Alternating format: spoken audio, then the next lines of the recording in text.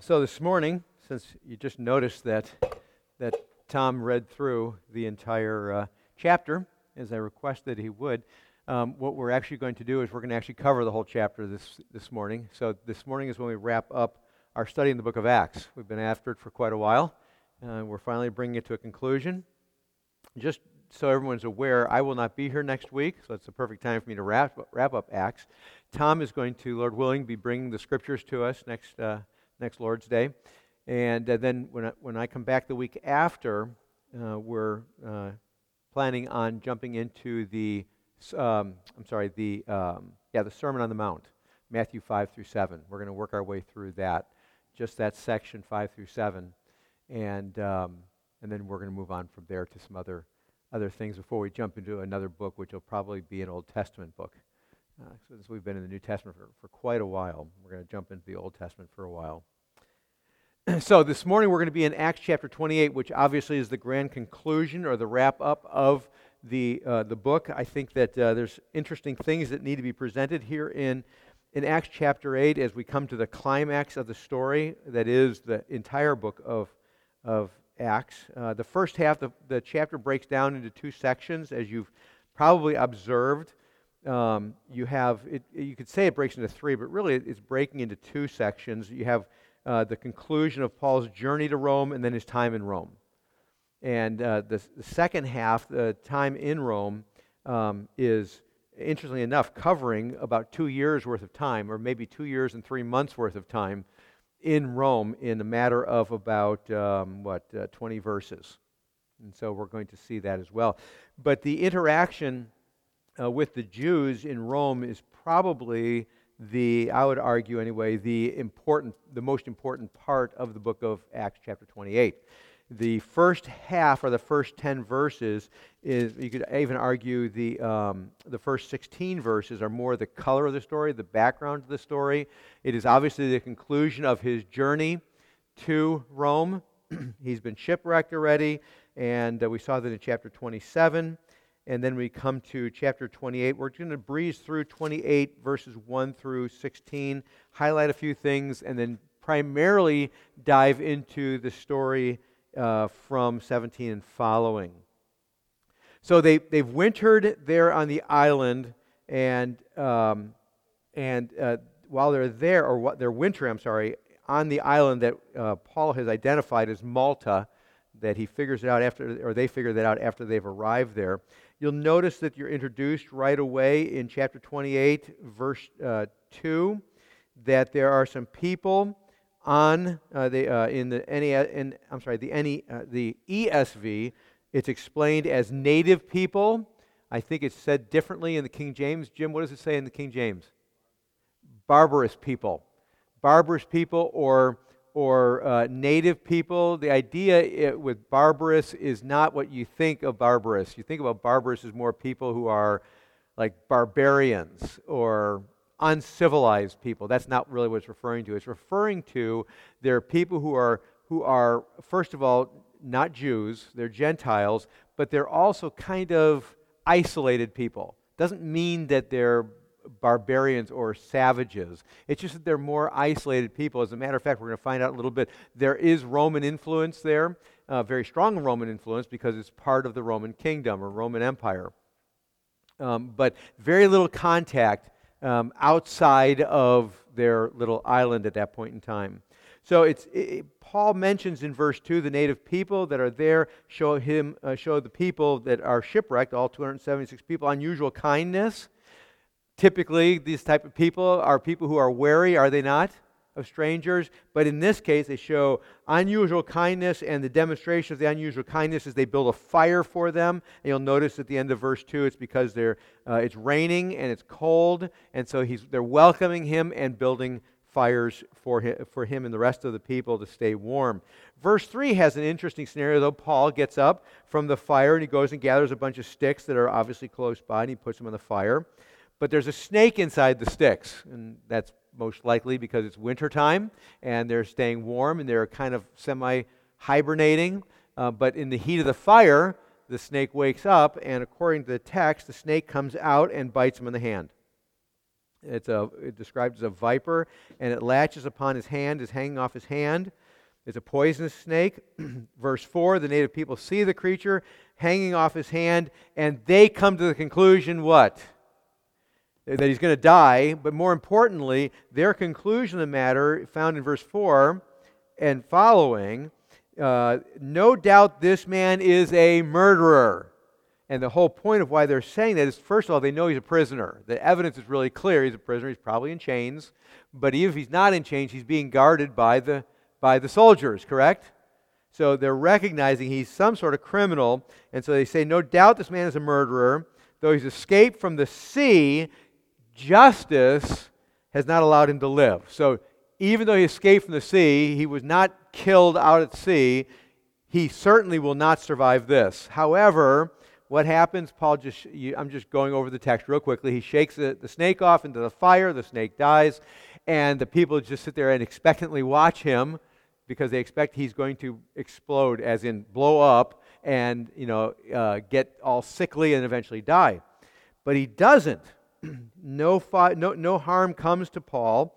End of verse 5. And so as they're waiting for him to swell up or suddenly fall down dead, they wait a long time, verse 6, and saw no misfortune come to him, so they changed their mind. And their mind is changed. Now they think he's what? He's a god, right? Which, by the way, is directly the opposite of how he's experienced in the past. In the past, when he came into a new city, I can't remember the name of the city off the top of my head, but he came into the city and they thought at first he was a god, and then when he told them, I'm not a god, stop worshiping me, because they were trying to bring animals to sacrifice, then they decided to take him out and kill him. So it's just the opposite of, what was it? Lystra. Yeah, Lystra, thank you. So it's just the opposite experience with these people than what he experienced before. Verse 7, now in the neighborhood of that place were lands belonging to the chief man of the island named Publius. And this chief man Publius, he received the people that were shipwrecked and entertained them hospitably for 3 days. Let me just pause on that just real briefly. Again, this is the color of the story. But Publius is the chief man of the city. Most likely, what he is he is a Roman representative. He's there under the auspices of the Roman rulers, the Roman authorities. And he's therefore the chief man of the island. And as the chief man of the island, he would, of course, be well established. He would be rich. He would probably have a large portion of land that the emperor had given to him. And he would, as a result, probably have a very large house that he lived in, that he could also perform his affairs, the government affairs from, if you could think of it that way. So certainly he would have enough room temporarily to stuff these 276 people in to care for them for a few days versus leaving them out. Now, why would he do that? If they were just a normal ship sailing by and doing this, he may not do that. But in this case, the high soldiers are there, and they have political prisoners. So he's kind of obligated. He has to take care of them. That's why he's taking care of them for 3 days. Why does he only take care of them for 3 days? Most likely he takes care of them for 3 days because what he's doing is, what do you think? He's trying to find a place that's permanent for them because they got to stay there all winter. And he's not going to have them stay with him all for 3 days, but he receives them and cares for them, feeds them, shelters them for 3 days while he's probably trying to find places for them to stay. So that's what's going on here. So he's entertaining and showing hospitality for 3 days. While Paul and the rest of the people are in this place where Publius lives, it happens that Paul, in effect, Paul finds out that the father of Publius is sick with fever and dysentery, which basically means, by the way, dysentery basically in that day meant he had worms. And a result of having worms, he had really bad diarrhea. And you could die from that. It was serious. This is not something kind of flippant. It's very serious. Wasn't uncommon either in that day. So Paul visits his father, Publius' father, and he prays and puts his hands on him and he's healed. And of course the word gets out that Publius' father is healed. And once it gets out that he's healed, verse 9, when this had taken place, the rest of the people on the island who had diseases also came and were cured. Now, if I may just pause in this for a second, do you think that Paul, just think about the character of Paul, because it doesn't really say this here, but if you think about the character of Paul and the modus operandi of Paul, if people are coming to Paul because he healed Publius' dad, and other people are getting healed as a result, do you think Paul is just being the great healer in the land at this point? No. What's happening, do you think? He's preaching the gospel. So for 3 months, he's there on the island, and what's happening? God is causing people to be healed. And by the way, this is the first time in a long time in Acts that people have been healed, right? It's a long time since this has happened. This is a new people who have had almost no contact with the outside world, except for Publius and occasional ships that stop in. But it's not like they are travelers, and they're kind of isolated. And so Paul begins to preach the word of God, most likely, I can almost guarantee it. But what's interesting about this statement up to now in verses 1 through 10 is this, actually up 1 through 9, is this. If you didn't pick up on it, in a very real way, what we find in Acts 28, 1 through 9 is a fulfillment of something. If you remember way, way back when we taught through the book of Mark, the Gospel of Mark, at the very end of the Gospel of Mark, Mark chapter 16, there is a section of verses that when we were there, we talked about it is debatable whether it actually is Scripture or not, if it's inspired Scripture or not. It talks about picking up snakes. It talks about people being healed, things like that. It seems like, for sake of discussion, that if that is inspired text, it seems like that text is actually being fulfilled here. Because Mark records that this is actually what's going to happen. And what happens here? He's handling snakes and he's not dying. He's laying his hands on people and people are being healed. It's exactly what Mark 16 is talking about. But I suspect what's happening at the same time, in fact, I think it's not a suspicion, it should be assumed, is that Paul is preaching the gospel to these people from Malta who have never heard the gospel. There's no record of anyone receiving Christ at this point in time in the text, but it certainly ought to be understood that as he's healing people, they are receiving the gospel as well. Verse 10, Howard says, they also honored us greatly, and when we were about to sail, they put on board whatever we needed. Now it does, if you just think it through, it makes you wonder, when you think through Acts chapter 1 through 27, how did people respond when they came in contact with Jesus? They either what or what? They either rejected or accepted, right? Rejected or received. But if they rejected Christ, or if they rejected the gospel that Paul was preaching, what typically happened? Stoning, hated, abusing, rejecting, Paul having to escape over a wall by night, and on. I'm sorry, what's that? Yes, I mean, all sorts of things, right? All sorts of bad things happened, didn't they not, every step of the way? When people did receive Christ, receive the gospel that Paul preached, how did they respond? They showed love to him, they rejoiced together, and they cared for him, and on, did they not? So it makes you wonder. Again, it's just a wondering. I'm just throwing out here as a possible wondering. It is interesting. They also, Paul's been there for 3 months now. And most likely it's not just Paul preaching the gospel, right? Because who else is there with him? Luke is with him, Aristarchus is with him, and there may be a few others, right? And maybe some people on the ship got saved, right? Maybe. But it is interesting, they also honored us greatly, and when we were about to sail, they put on board whatever we needed. That sounds like, and I'm just throwing it out there as a possibility, it sounds like perhaps, you hear my qualifications there, it sounds like perhaps in Paul's preaching of the gospel, perhaps the people of Malta were receiving the gospel. And as a result, they honored us greatly. You think about it, why would anybody honor some prisoners? Why would anybody honor prisoners? Obviously, they thought he was a god at the beginning.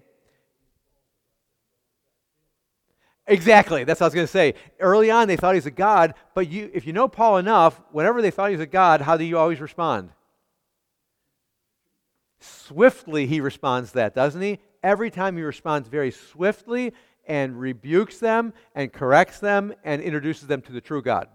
Now, it doesn't say that in the text, but the pattern is there. I suspect there's just a conservation of language that Luke is using at this point, assuming that the reader will connect the dots to previous statements. Now, I could be wrong on that, certainly. But with their response to Paul as he's leaving, and they're honoring him and the rest of them when they're about to sail, and they put on board whatever we needed, it sounds like they have a perspective that does not exhibit itself from people who reject the gospel, if that makes sense. Just want to put that out there.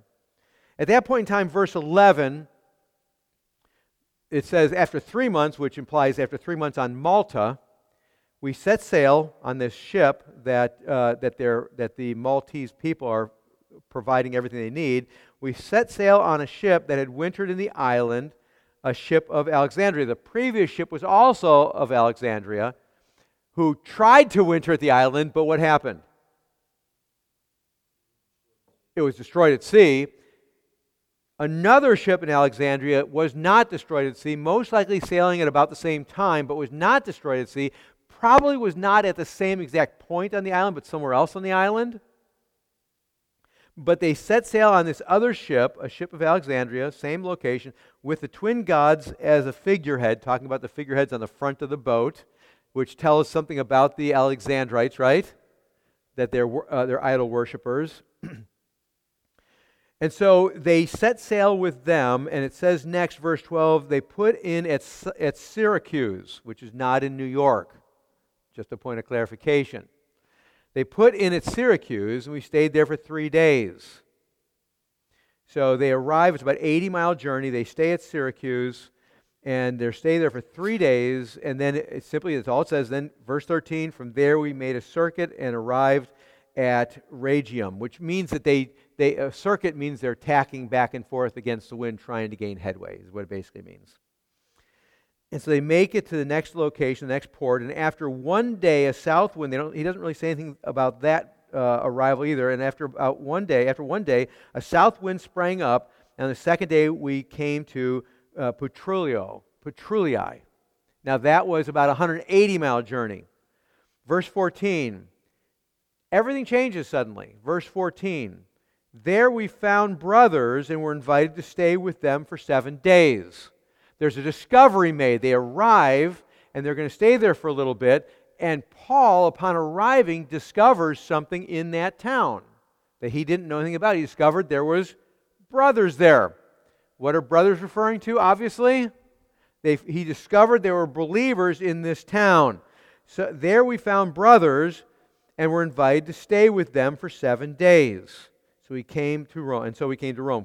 So for 7 days, Paul and perhaps and most likely Luke and Aristarchus and maybe one or two others, and also the soldiers guarding Paul, stayed with the brothers for 7 days. And the implication in staying there for 7 days is what, do you think? What's going on for 7 days? He's preaching the gospel to believers, right? He's ministering to the believers there in the city. I suspect that the rest of the people of the ship were still on the ship for those 7 days. But Julius most likely lets him go in, and they go in and they fellowship for 7 days. And so he says at the end of verse 14, and so then we came to Rome. So that was the next journey, and that is to Rome. Verse 15, and the brothers there, that is in Rome, and the brothers there, when they heard about us, and this gets interesting now, when they heard about us, in verse 15, they came as far as the Forum of Appius and 3 Taverns to meet us.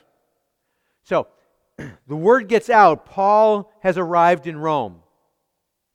And while he's there, the word begins to spread immediately that Paul's there. Why would the word begin to spread immediately that Paul's there, do you think? Well, maybe, but most likely, knowing Paul's storyline and how Paul acts whenever he arrives at a city, what does he do? He preaches the gospel once again, does he not? He starts preaching the gospel, and people start hearing the gospel. Most likely, this is what's happening, and it's starting to spread. What's interesting about verse 15 is it talks about how people who are believers, brothers as it were, they started to hear about him. How quickly and how far did the word spread that this guy Paul was in Rome? Well, it tells us, Luke informs us in verse 15, as far as the Forum of Appius and 3 taverns. The Forum of Appius is a marketing town. It's got a big it had a big market, the open air market. It was 41 miles away from Rome. And 3 taverns is 50 miles away from Rome. So first, what's happening? The gospel is being proclaimed in Rome by Paul. Immediately it begins to spread, because that's what the gospel does, doesn't it? It begins to echo away from where it's being proclaimed. Whether you agree with it or disagree with it, you're either aggravated and hating it, or you are embracing it, right? And loving it. And as a result of embracing or loving it, you're proclaiming it. And quickly what begins to happen? And the implication of the text is it's really fast. What begins to happen? It starts to spread outside of the city even. It's bouncing around inside the city walls, and it's spreading outside the city, and relatively quickly it makes it 41 to 50 miles away. Now you need to understand that's a pretty significant thing, because if you think about it, the spreading of the message that Paul is there, and by implication the gospel that Paul is preaching, to spread is not like it can spread today. We can spread the gospel today relatively quickly. I can, in a moment, get the gospel to Africa today, can't I? Whether it's via the internet, or via the phone, Facebook, Twitter, Instagram, and many others, right? It can be there in an instant.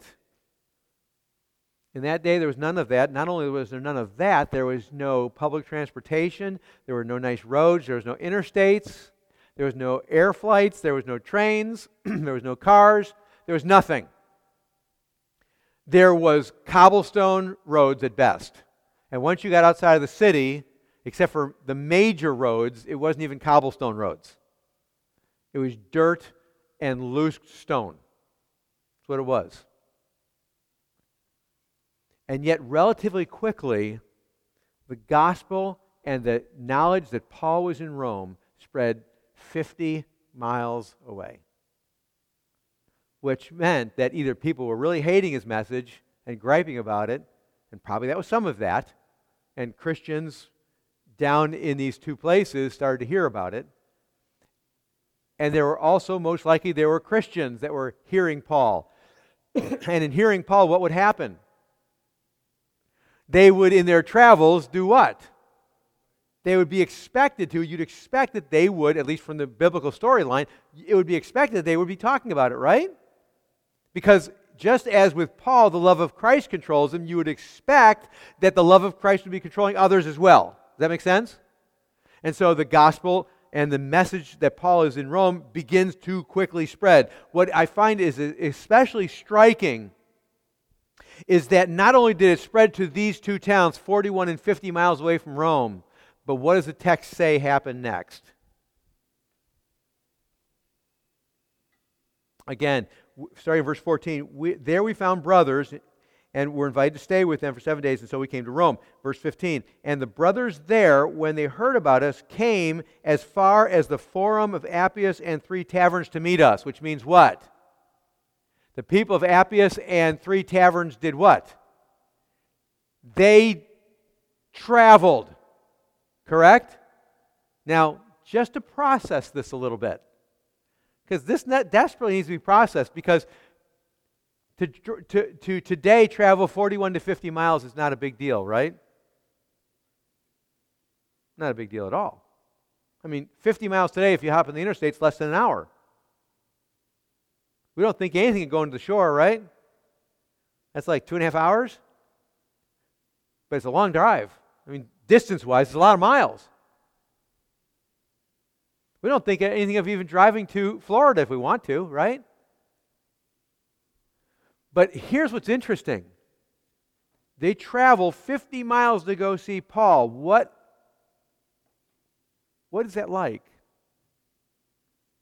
Well, process it through, and here's what you end up with. The average traveler in that day would probably, at best, would be traveling about 10 to 12 miles a day. If they really, really pushed it. Average travel, remember they're walking.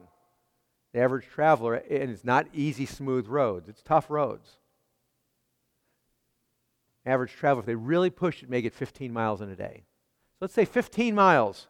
15, 30, 45, that's 3.5 days. 3.5 days. Each way. That's a week of traveling. 3.5 days to, 3.5 days back to go see Paul.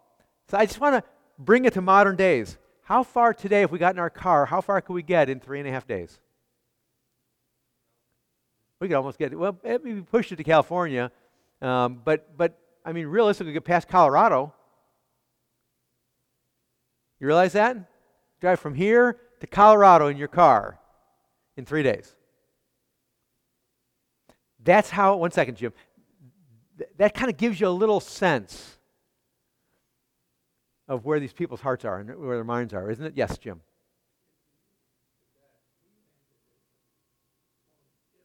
Yeah. Oh, yeah. No, he would not have passed through the cities. The cities were south. Yeah, well, that's everything I've looked at. The cities are one of the two cities are south. South of Rome, yeah. Yeah. Possibly, but not necessarily, because it doesn't say that they heard about him that he was in Rome. They didn't hear about him as he's coming through. It says they heard about him that he was in Rome, and so they came up to Rome. Yeah. So not that they would have heard about it when it passed. The text seems to say they heard he was in Rome, and so they had to come up. Yeah. So they came to Rome to see him. So the point is that you get the sense when you read the text, you get the point that when they heard when they heard that Paul was in Rome, their response was what? Let's go to Rome. I want to hear Paul. I want to see Paul. And please understand, this is not a worship of Paul. This is, I want to see Paul. I want to hear Paul because I want to hear what? I want to hear the gospel. I want to hear Jesus. I want to hear about my Redeemer. And it was so valuable to him. It was so valuable to him that they walked 50 miles to go see Paul. The equivalent of going past Colorado from here. That's kind of striking to me. And I just bring it up to point out the value that they had in this. And we understand, we haven't changed. People haven't changed, right? We do place value in things, don't we? And we don't place value in other things, right? We all do, even though it's all different for all of us. And the value we place on things demonstrates itself, doesn't it? It demonstrates itself in how we use our money. It demonstrates itself in how we use our time, doesn't it? Our values are always on display, are they not? The value these people had of hearing of Jesus was so great that they were willing to go, perhaps 3.5 days to hear about him. That's actually quite stunning to wrap our brains around that and to think about that and realize that, and then, if I may just say this, for me to challenge myself, for each of us to challenge ourselves, what is the value we place on the gospel of Jesus Christ?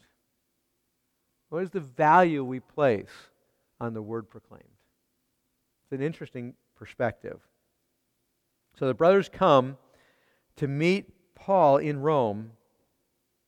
On seeing them, Paul thanked God and took courage. So in other words, interestingly enough, they're excited that he's there, and he's excited They're there, right? So they're mutually encouraging one another, are they not?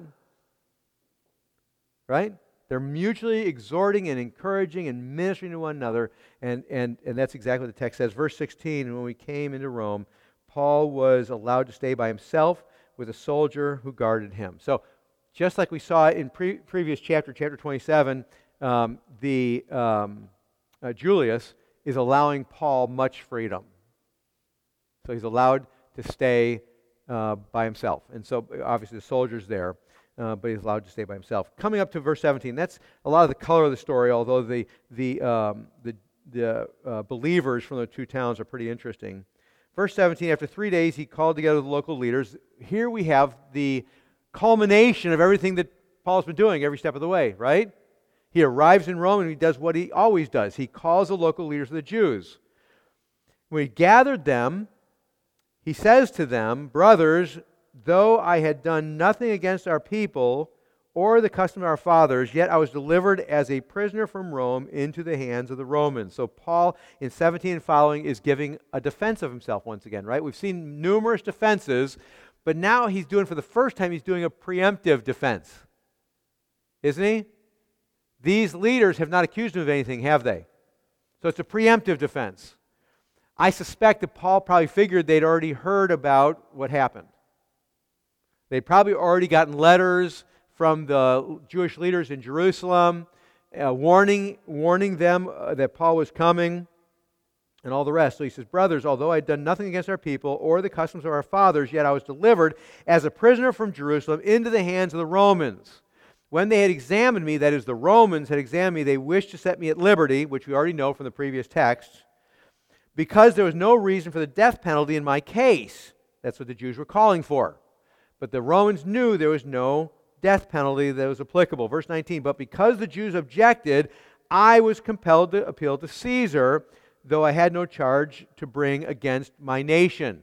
In other words, he says, I'm not here bringing a charge against the nation of Israel. I only appealed to Caesar because I knew there was no charge that was legitimate against me. So verse 20, "For this reason, therefore, I have asked to see you and speak with you, since it is because of the hope of Israel that I am wearing this chain." Where did he just go? He just moved from a pure defense, preemptive defense, to what? Once again, he just moved to the beginning of the gospel. Did he not? Did you hear it there? "Since it is because of the hope of Israel that I am wearing this chain." What's Paul referring to? Israel's hope from Genesis 3 till the point in time when Paul is speaking in chapter 28 has always been upon the promised coming of the Messiah. Correct? The one who is going to set his people free. That was the hope of Israel. And so Paul says in this transition statement, "I have asked to see you and speak to you, since it was because of my proclamation, my declaration of the hope of Israel is why I am wearing this chain. The reason why I'm wearing this chain is because I proclaimed truth from the Scriptures about the Messiah, and the leaders of Jerusalem rejected it." That's what he's saying. And from here, he's going to unfold to them. First, there's going to be some interaction, but he's going to unfold to them the gospel. So they say to him, they interact with him, they respond, they say this to him in verse 21, "We have received no letters from Judea about you, and none of the brothers coming here has reported or spoken any evil of you." In other words, they're saying, we haven't heard anything. Now, they may have, they may not have. They may be telling the truth, they may not be telling the truth. Because earlier, the Jews in Rome were thrown out of Rome because of fighting over Christianity. And the emperor of Rome said, "Get out." And now they're finally back in again. They don't want that to happen again. So they may very well be lying to Paul. They may not be. But either way, they say they haven't heard anything. They have received no letters, and nobody has spoken any evil at all about you. Verse 22, "But we desire to hear from you what your views are for For with regard to this sect, we know that everywhere it is spoken against, which gives us a great insight, a glimpse into the world of Paul's day. What do we see here? The Jews in Rome are saying, we've not heard anything about you, but we've heard a whole lot about what? Christianity. We've heard a whole lot about Christians and Christianity. We want to hear what you have to say about this. Since you're here, we'd like to dialogue with you and hear what you have to say, but everything we've heard about this sect is negative. Everyone is speaking negatively about the sect. Now, he's probably referring to both Jews and Gentiles, or they're probably referring to both Jews and Gentiles. The Jews are speaking negatively, and at some level it almost sounds like there's a conflict here. They said they haven't heard anything about what he's been teaching and haven't heard anything about Paul himself, but at the same time they're saying everything we've heard about Christianity is negative, but who's been the primary mover and shaker in the spreading of Christianity? Paul! So it almost seems like the Jews are speaking out of both sides of their mouth here, doesn't it?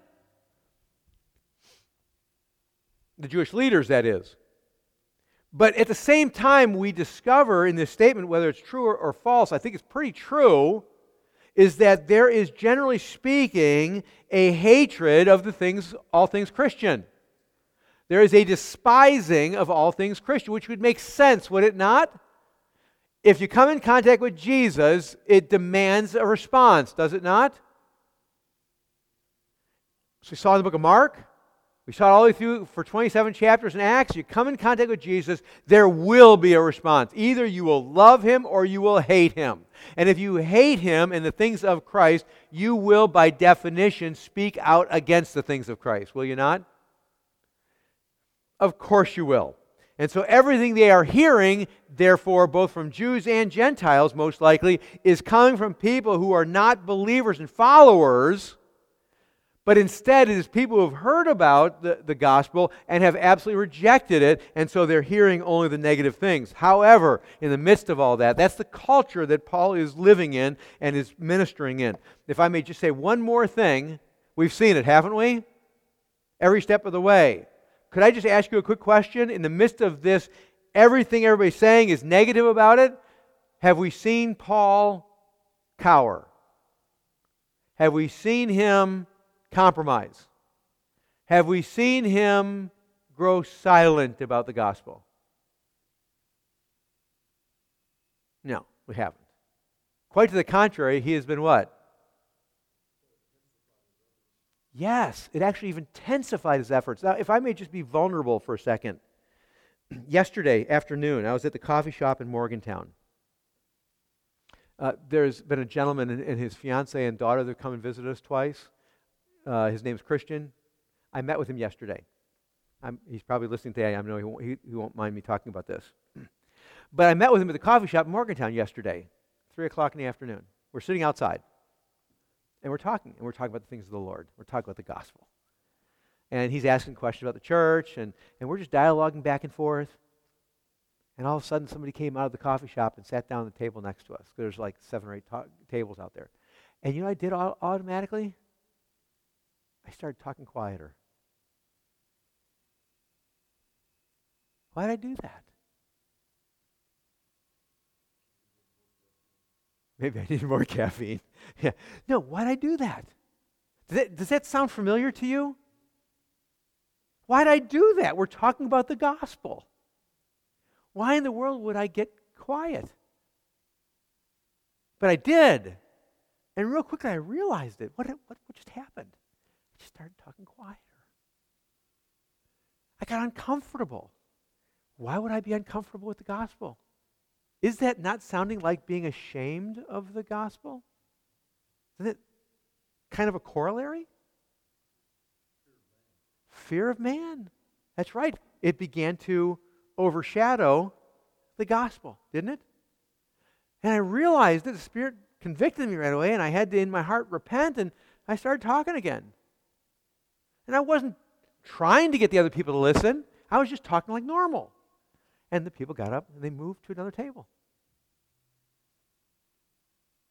I don't know if they didn't like what I was saying or they didn't want to hear any words. It could have been something totally innocent. I don't know, but they got up and moved on the table. The point is, what we see in Paul is what? Boldness. He wasn't shy. If I may just say this, I suspect if Paul would have been at the coffee shop yesterday in Morgantown talking, and the guy sat down, sat down next to us at the table, I suspect Paul would talk a little bit louder and probably would have turned around and tried to get the person involved in the conversation. You think? Do you get a sense that would be the case? I mean, is that not Paul's character? And it's because the love of Christ would control him, right? And so he would probably try to sweep that person into the conversation. I mean, that's what I would suspect. I mean, he doesn't show up in a coffee shop in Morgantown in the book, right? But you kind of get the sense that would be the case.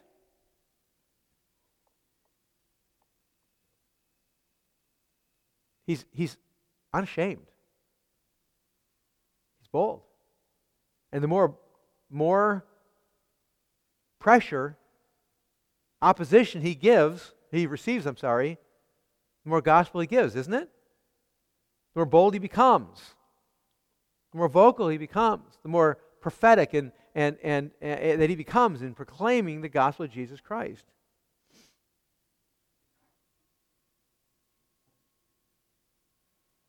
So, all that to be said, we come to verse 23. When they had appointed a day for him, so they agreed to meet with him. So they had appointed a day for him. They came to him at his lodging in greater numbers. So more people came.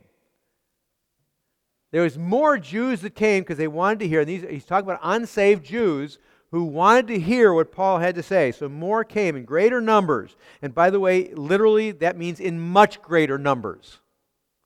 There's a whole lot of people who came. And Paul starts to talk to him. And so he gives him a devotional. Right? He gives him, what's that? Yeah, he gives him a little devotional and then hands him out daily breads, right? Know what it says?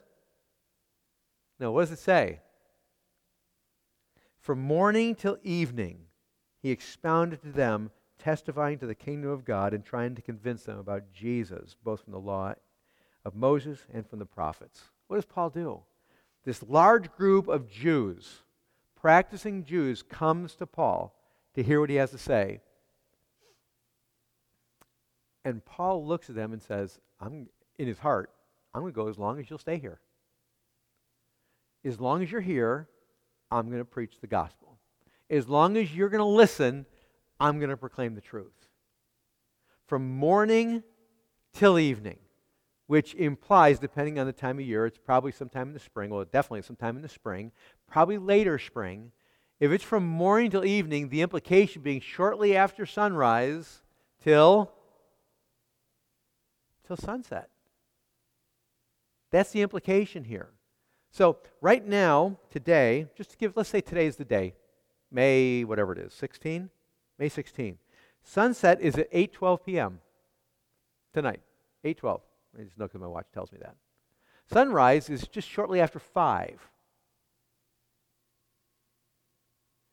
How many hours is that? Somebody good with math? Well, 5 to 5 is 10 hours, and then 3 more, that's 13 hours, right? 15? I'm really bad. That's right. It's 12 hours, not 10. So 15 hours of sunlight, right? Theoretically, what we have, if it was May 16th, sometime in the spring, Paul sat there for maybe 15 hours straight. And these unsaved people listened to him expound the word. Maybe I should do that on Sunday mornings.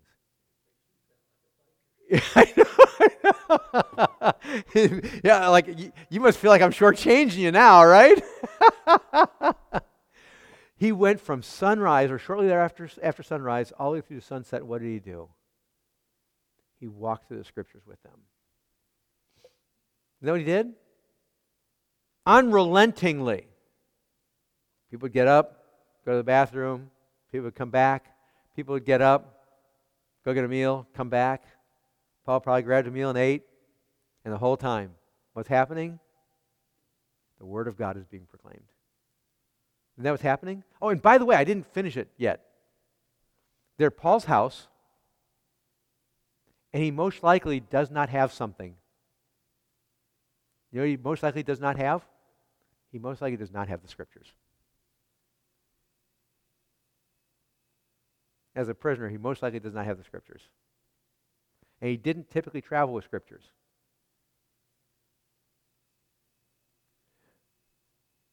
So where is he getting all the Scriptures from, do you think? It's all the Spirit working in his heart from all the Scriptures that he's learned. Which is stunning, isn't it? Yeah, that to me is very challenging. Here's a guy who has been immersed in the Scriptures. First, before he was saved, right? He was immersed in the Scriptures before he was saved. And now, since he's been saved on the road to Damascus, he had to relearn them all, didn't he? He had to relearn it all because he's all wrong in so many ways. And re-immersed in Scriptures, so much so that the Scriptures just, what? Flowed out of him, did it not? Or to put it a different way, he drank at the fountain of living water, and out of him flowed what? Rivers of living water, right? Rivers of living water. Isn't that what's happening? 13 hours of rivers of living water was flowing out of him. Why? Because it was in him. It's an interesting study to think through and to think about the ramifications of this. Today we have Scriptures everywhere, don't we? We've got it on our phones, we've got it on our computers, we've got 10, 15 Bibles at home, we've got them everywhere, and we're more biblically illiterate than we've ever been. Seems like. I know it's kind of hyperbole, but it really is in general.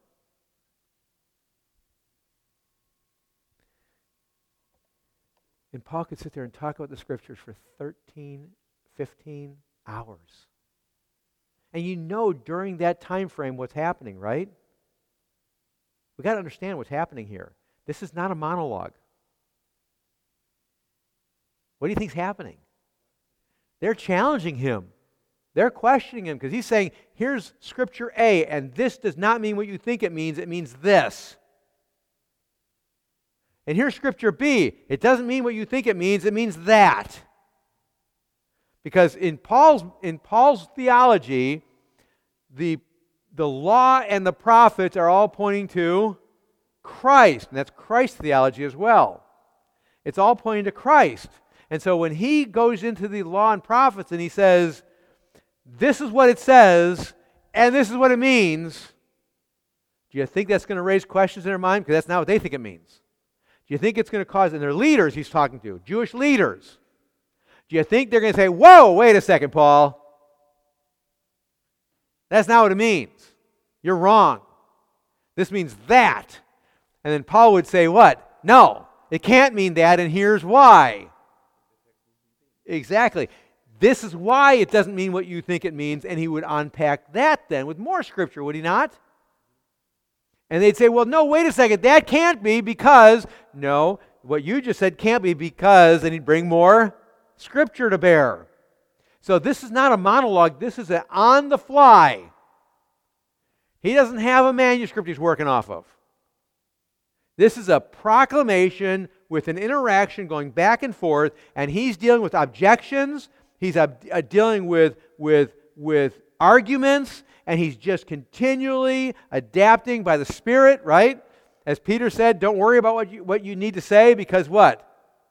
The Spirit will give you the truth. Now, I want to remind you, that won't happen by the Spirit if the truth is not in you. But because the truth is in Paul, and he's saturated with the truth of the Scriptures, that when this is happening, Paul is just picking out the Scriptures and pitching them right back to him. Over and over and over and over and over for maybe 15 hours. You get the sense that the love of Christ is controlling this man, right? I can think of a lot of things to do at 15 hours. Can't you? We could be really productive in a lot of things in that 15 hours, right? But for Paul, there's nothing more beautiful than this 15 hours. And so he proclaims the truth of God, and the beauty of the text is the truth in him does what? It comes out. It cannot be contained. It cannot be contained, and it pours out of him. and the evidence he loves Jesus is what happens? The truth of the gospel, the truth of Jesus oozes out of every fiber of his being. You see, that goes back to, again, what we were saying earlier. We evidence our values, don't we? Is he evidencing his values here? Is he evidencing what's really ultimately important to him here? Absolutely. And if these people who are sitting there objecting to him are truly objecting, and most of them are, we find out in just a little bit, are they also not exhibiting what's valuable to them? Their disagreement is supremely valuable to them. And so they are objecting to him and quarreling with him and fighting with him and with trying to withstand him. The values are on display. They absolutely are.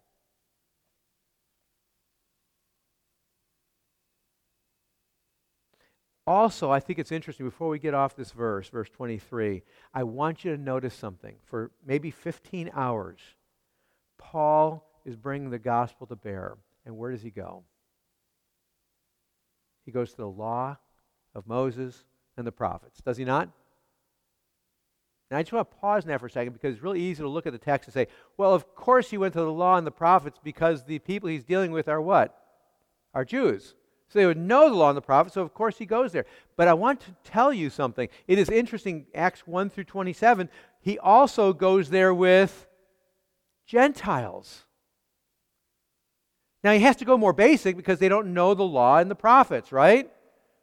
But he still goes to the law and the prophets. Why does he do that? Because it's in the law of the prophets that you discover the truth of Jesus being who Jesus is. You divorce the law and the prophets, and what is the basis for Jesus' declaration of who he is? There is no basis. And so for Paul, he goes to the law and the prophets over and over and over again. Why? Because that's where all the prophecies are about Jesus. That's where the law of God is that Jesus must what? Fulfill. It is the law that shows man what, according to Romans? They're condemned. They're dead in their trespasses and sins. They're condemned. They can never measure up because God's standard is what?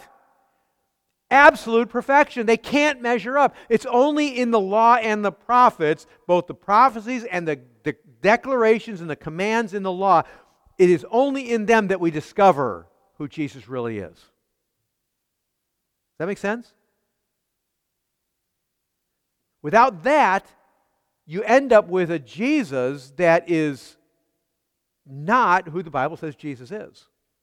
Now, he still is who the Bible says he is, but you can't understand him outside of that. If I may just pause on this for a second, this is why I find it really stunning that in our gospel presentations, we shorten and crush down the gospel just to the point of saying, you know you are a sinner, right? And then we do something silly like, you stole pencils from work, didn't you? Or something silly like that. And we totally ignore the absolute necessity that every presentation of the gospel does in the Scriptures, and it shows how absolutely undone we are, and how absolutely we don't measure up and have no hope. I just had recently a discussion with somebody on Facebook who was arguing that Jesus' message of the gospel is only good news. There is no bad news. It's only good news, and it's universal. I said, no, it is decidedly bad news first before it is good news. If there is no bad news, there is no good news. We must have bad news first. Otherwise, good news is not good news. Good news, in this case, means that although you deserve this, and you're doomed to this without any hope, Christ brings hope. The bad news must be there first. And that bad news must be absolutely robust bad news. It must be universal bad news. It must be universal destructive bad news. It can't be one little aspect of your life is bad. No, everything in you is sin continually. Does that make sense? Without that, there is no gospel. Without bad news, there is no good news. So the reason why I point this out to you is I think it's absolutely essential that we see what Paul does every single time. You see Peter doing it, you see every single apostle do it, you see Jesus doing it over and over again. There's a dramatic focus on the bad news out of the Scriptures. It is absolutely essential that first we understand the bad news and where the bad news comes from in the Scriptures and why there's bad news, which is, what's the reason why? Because what? Because we're bad people, but ultimately it starts where? In the garden, right? It starts in the garden. It is essential that we are able to lay these things out. I mean, I really appreciate that Paul talks to these people for 15 hours. He doesn't just give them the Romans road, does he? He talks to them for 15 hours. He's laying out all the bad news, isn't he? At the same time, he's laying out, what's that? He gives them the whole highway. Yeah, he lays out the bad news in all of its ingloriousness. Is that a right term? Non-gloriousness. It's horrifying. Lays out all the bad news. And then he gives the good news of Christ that the prophets are all focusing towards as being the solution to what otherwise would be an absolute conundrum. Because I'm condemned.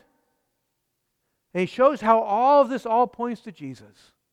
How essential it is that we understand the gospel from that perspective. Because then the beauty of the flower of the gospel goes into full bloom. It's not some sort of, well, there's a bud there that may be a flower someday. No, it's there. It's fully on display. The bad news makes the good news look beautiful, doesn't it? Because it is beautiful. Because it's the answer to the bad news. That's exactly where Paul goes. It is essential that we think through the gospel that way. Not only to unsaved people, but also to each one of us. That we hear the bad news as well as the good news. Because that causes us to rejoice in the bringer of the good news, does it not? Verse 24, and some were convinced by what he said, but others disbelieved. So we got people on both sides, don't we? Some are, at the end of the 15 hours, are saying, yes, absolutely, amen and amen. But, no, that's not really what they're saying. It sounds like it, but it's not. Because what it really says here, in verse 24, literally, it says this. And some were beginning to become convinced to what he said. That's really what it means.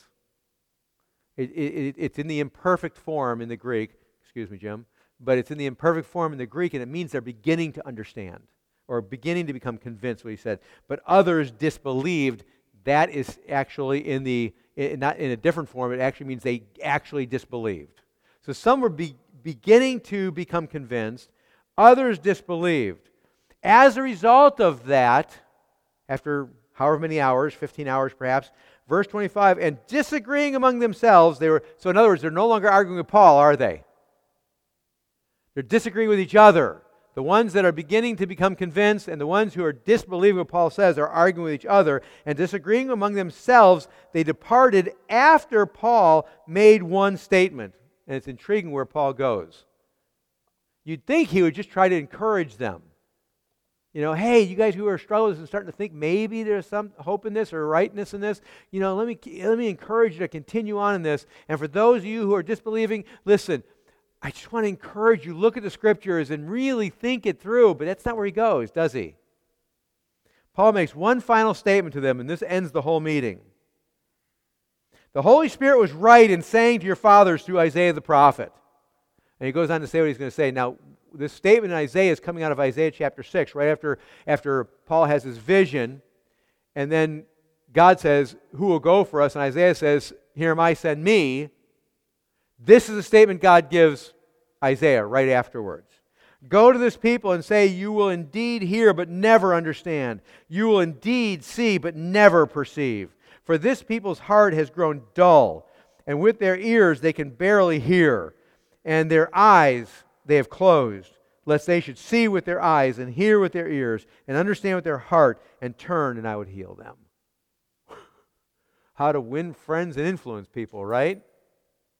My goodness. It's like, who slams the door shut here? Paul does. You know what Paul in effect is saying? I for 15 hours have proclaimed the truth to you. I've laid your error bear to the Scriptures. I have pointed out the truth robustly and completely. You have everything needed if the Spirit would merely work in your heart to receive Christ and be saved. That's what he's saying, isn't he? It's exactly what he's saying. Paul is saying, I have not held anything back from you for the last 15 hours. I've answered all your objections with the Scriptures. There's much more I could say, but it would be repetitive from what I've already said. Not that it wouldn't be valuable, but you've gotten the truth. So he continues on in verse 28, therefore let it be known to you that this salvation of God has been sent to the Gentiles, and they will listen. What has he just done? This is the culmination of all of Acts, right? God said, you're going to go to the Jews, and what's going to happen? They're going to listen. They're not going to listen, they're going to reject. And then I'm going to say, and the purpose for that is so I can send you to the Gentiles, and they will listen. So here he declares in the grand culmination of the entire book of Acts, he said, here's the deal. God said to Isaiah, and he's saying the same thing all the way down till today. And that is, you will hear but never understand. Exhibit A right in front of me. You will not understand. You will indeed see, but you will not perceive. You will not understand the ramification of what you're hearing. You will not perceive the ramification of what you're seeing. Why? Because your heart is grown dull. You think you're spiritual, but you're not, he's saying to these Jewish leaders. You hear with your ears, but you really don't hear. You see with your eyes, but you really don't, because in effect, spiritually speaking, your eyes are closed to the truth. And why is that? Because of what Isaiah said, what God said to Isaiah. I'm closing their eyes. I'm shutting their ears, so they do not see, so they do not hear, so that they do not understand, and so that they do not turn and believe. And so,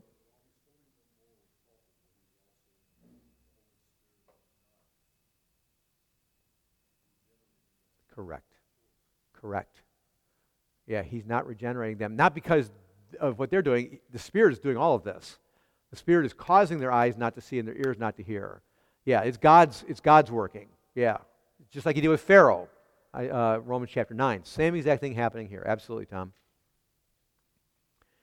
And the point of it is so that the gospel would go to the Gentiles. But interestingly enough, it says what? They will listen. Which is a really important statement. Because this exact statement is said elsewhere in the Gospels. It's said elsewhere throughout the Scriptures. This idea they will listen.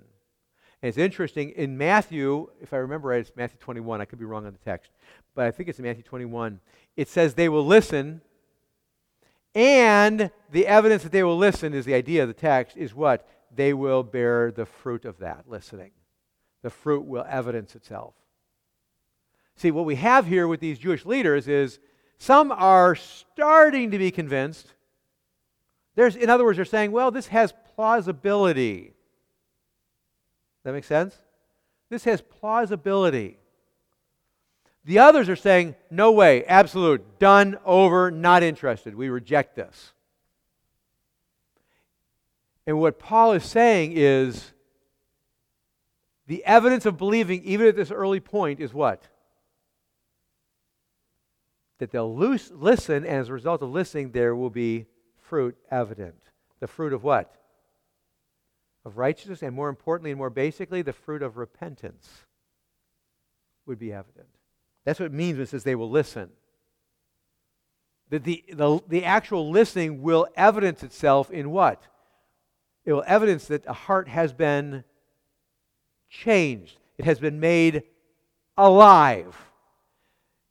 They will listen, and it will show, the listening will be evidence that faith has been given to them.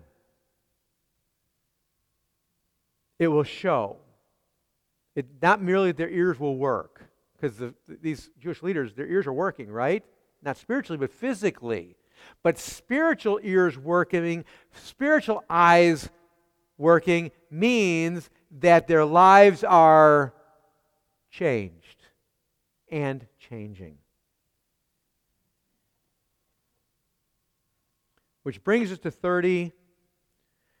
And 30, oh, by the way, real quick, you'll notice there's not, like, I believe, Jim, you have a verse 29. Do you not? Yeah, you have a 29, and it says, can you read it out loud?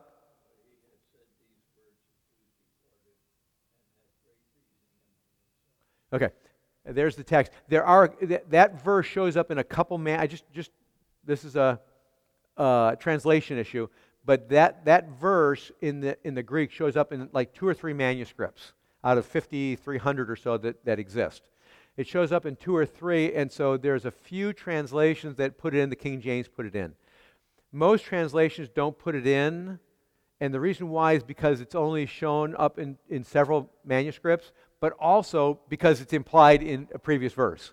They're arguing amongst themselves, and then the meeting's over. So the implication, and it says real clearly, I think it's in 27 or 26, that they're disputing with each other, they're arguing with each other, right? So they're arguing with each other. It says basically the same thing that was said earlier. And so what most translators have done in most of the translations have decided not to put it in because it only shows up again in 2 or 3 older manuscripts. That's what it is. But it doesn't change anything. Whether it's there or not, it says the exact same thing. Just wanted to point that out to you. If you're looking at your text, there's no verse 29 here. That's why. Anyway, in verse 30, it says, he lived 2 whole years at his own expense. So something changes after this initial time he was staying somewhere that's provided for him for a little bit, and then he's allowed to stay in his own place. So he seemingly rents an apartment or something like that to stay in a dwelling place that he's paying for himself, and most likely the soldier's still there, and will remain with him there for these 2 years. So for 2 years he stays on his own expense, and during those 2 years he's not allowed really to travel at all. He's not allowed to go anywhere. So what happens is people are coming to him. You see it in verse 30. People are coming to him. And what is he doing when people come to him? It says he welcomes them. But what does that mean that he welcomes them? What do you think? He's preaching Christ to them. Now perhaps it's some of these Jewish leaders that were beginning to believe, right? Maybe there's some of them. Maybe most likely it's other Gentiles in the area of Rome that are coming to see him. Maybe it's even people coming from further away. We don't know. It's just generically people are coming to him. What you have here is you have, if I may put it this way, you have prison seminary going on. Do you not? You got people coming to him. Why? Because they want to learn of Jesus. They're coming to him because they want to be taught. They're coming to him because they want to hear the gospel. And he welcomes them in for 2 years, and he welcomes all of them in and ministers that maybe there's even some unsaved people coming and being saved. They're coming because they've heard the gospel, and they're coming to Paul because they want to hear the gospel more, and they're being saved. What does it say in verse 31? While he's there, it's very clear, he's proclaiming the kingdom of God and teaching about the Lord Jesus Christ with all boldness and without hindrance. So for 2 years, he's there. He's preaching the gospel. He can't leave, and he's preaching the gospel. But notice, it's described how? He's preaching what? Yes, but what is the actual thing he's preaching? What does it actually say? The kingdom of God. This is really important, when he's talking about the gospel, he's presenting the gospel, in Paul's mind, what he's really talking about is the kingdom of God. He's understanding there's kingdoms in conflict, right? Kingdoms at war. The kingdom of Satan and the kingdom of God. You're either in the kingdom of Satan or you're in the kingdom of God. This is the biblical categories. You're either an enemy of Christ or you're a friend and family and citizen of the kingdom of heaven, right? So you're one or the other. You can't be both. You can't play around. You're either there or here, and it is a moment in time when you cease being a citizen there and you become a citizen here. And so his whole time he's talking about either what does it mean to be in the kingdom of Satan, and what does it mean to be in the kingdom of God, and he's presenting the kingdom of God as being what? Superior in every way. One is defeated, one is victorious. One king is victorious, one king is absolutely defeated. Correct? That's what he's talking about. And he's talking about Jesus being the king of the kingdom of God. and what all the ramifications are. It is a vast, all-encompassing sweep. Again, I just want to remind you, it's not a mere little Romans road. Correct? It is a vast, panoramic, and yet specific sweep of the kingdom of God and everything about the kingdom of God. Do you think for Paul it is absolutely essential that Paul understands and that he wants everyone he comes in contact with to know about the kingdom of God? Do you get the sense that's his case? Do you get the case for him? It's not, for Paul, it's not good enough that you would say, I love Jesus. Do you get that sense? Do you get the sense that for Paul, it's not enough that you would just say, I'm a Christian? Do you get the sense that that's just not something that would be pleasing to Paul? And I say that because I hear it all the time. I hear all the time Christians saying, well, my friend's a Christian, so I'm happy. Well, wait a second. Is he really? What does he know? What about the kingdom of God? What about, that's what's going on for Paul. It's ongoing, a conversation about the kingdom of God. Now, I just want to stop here because we're over time, as always. I'm not going to go till it's right. What I'm trying to get across to us is we bring the whole book of Acts to a conclusion. Remember we said the book of Acts is about the working of the Holy Spirit, the works of the Holy Spirit in the apostles, yes, and primarily in the apostles, but also in a lot of other people as well, right? But that working of the Holy Spirit is always this, and that's what the grand conclusion, culmination here is. That working of the Holy Spirit is about the entirety of what is revealed in the Scriptures about the kingdom of God. The idea of the Scriptures, the idea of salvation, is a kingdom and a citizenship thing. It is an identification thing. What is our identity? Our identity at one point in time was the kingdom of evil, was it not? The kingdom of darkness. Our identity was bound up in the king of that kingdom, was it not? Satan. When we become believers, it is an identity change, is it not? It is a citizenship change. I become a citizen of the kingdom of God, and Christ is my king, and my identity is bound up in Christ. How much is it bound up in Christ? He, Paul says, is my life. Or Colossians 3, he says, our lives are hidden with Christ in God. That's an identity statement in chapter 3, verse 4. And you see that everywhere. This is an identity thing. It is a citizenship thing. Everything hinges on our citizenship. Everything hinges on our identity. And so for Paul, it's all about the vast sweep of an understanding of the kingdom of God and its ramifications in our life. So we could argue that in light of what Paul says in chapter 28, we either have ears to hear and eyes to see. And when we have ears to hear and eyes to see, we see the kingdom of God in ever-growing expanses. It's almost like you could argue, when you first get saved, you're hiking up a mountain, but you're kind of below the tree line. And you don't see much, right? Correct? You see a little bit. You know you're on a mountain. You can feel it. It's on a mountain. You're walking along. You can feel it. But the further you get up, the sparser the what? The trees and the vegetation get, right? And the sparser the vegetation gets, the further the vista is, right? And why do you climb a mountain that has a true vista? You climb it for that, don't you? And what the Spirit is doing in our lives is bringing us up the mountain, isn't it? It's like He's bringing us up the holy mountain. And the higher we get up on the mountain, the greater the vista is. And slowly but surely we see more and more and more, and we're amazed, and we're glorying in the King of that kingdom more and more. And when we finally get to glory, that's the pinnacle, right? That's the peak. And we'll be in glory, and we will see the ultimate vista. Until that day, we look forward to that, but we long for it also, don't we? We should long for it. And you want to hurry what? Up the mountain. Because you want to see a greater vista. You must not be someone who is satisfied with the base of the hill. You see this tree and that tree and the undergrowth, and that's all you see. That's a great place to be for starters, isn't it?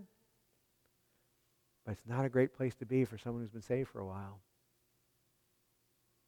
There's something far greater to see, the vista of the all-encompassing kingdom of God. And eventually, we will no longer look at the kingdom of God while still being pilgrims in this kingdom of darkness, will we? Eventually, we will see only the kingdom of God.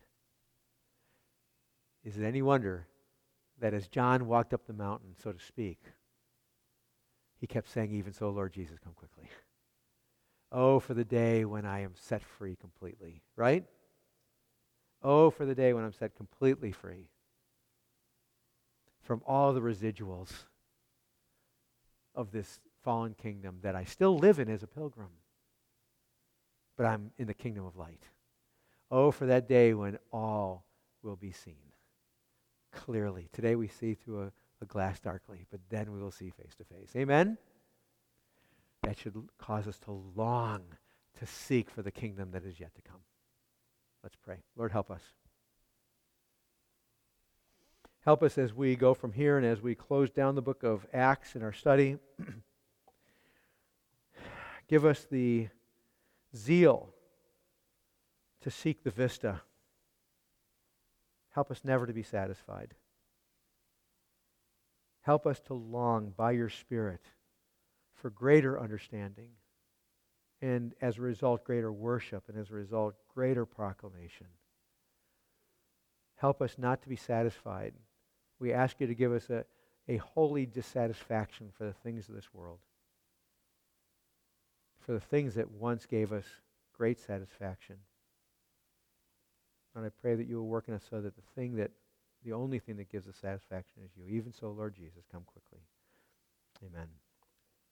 Let's stand and sing, shall we?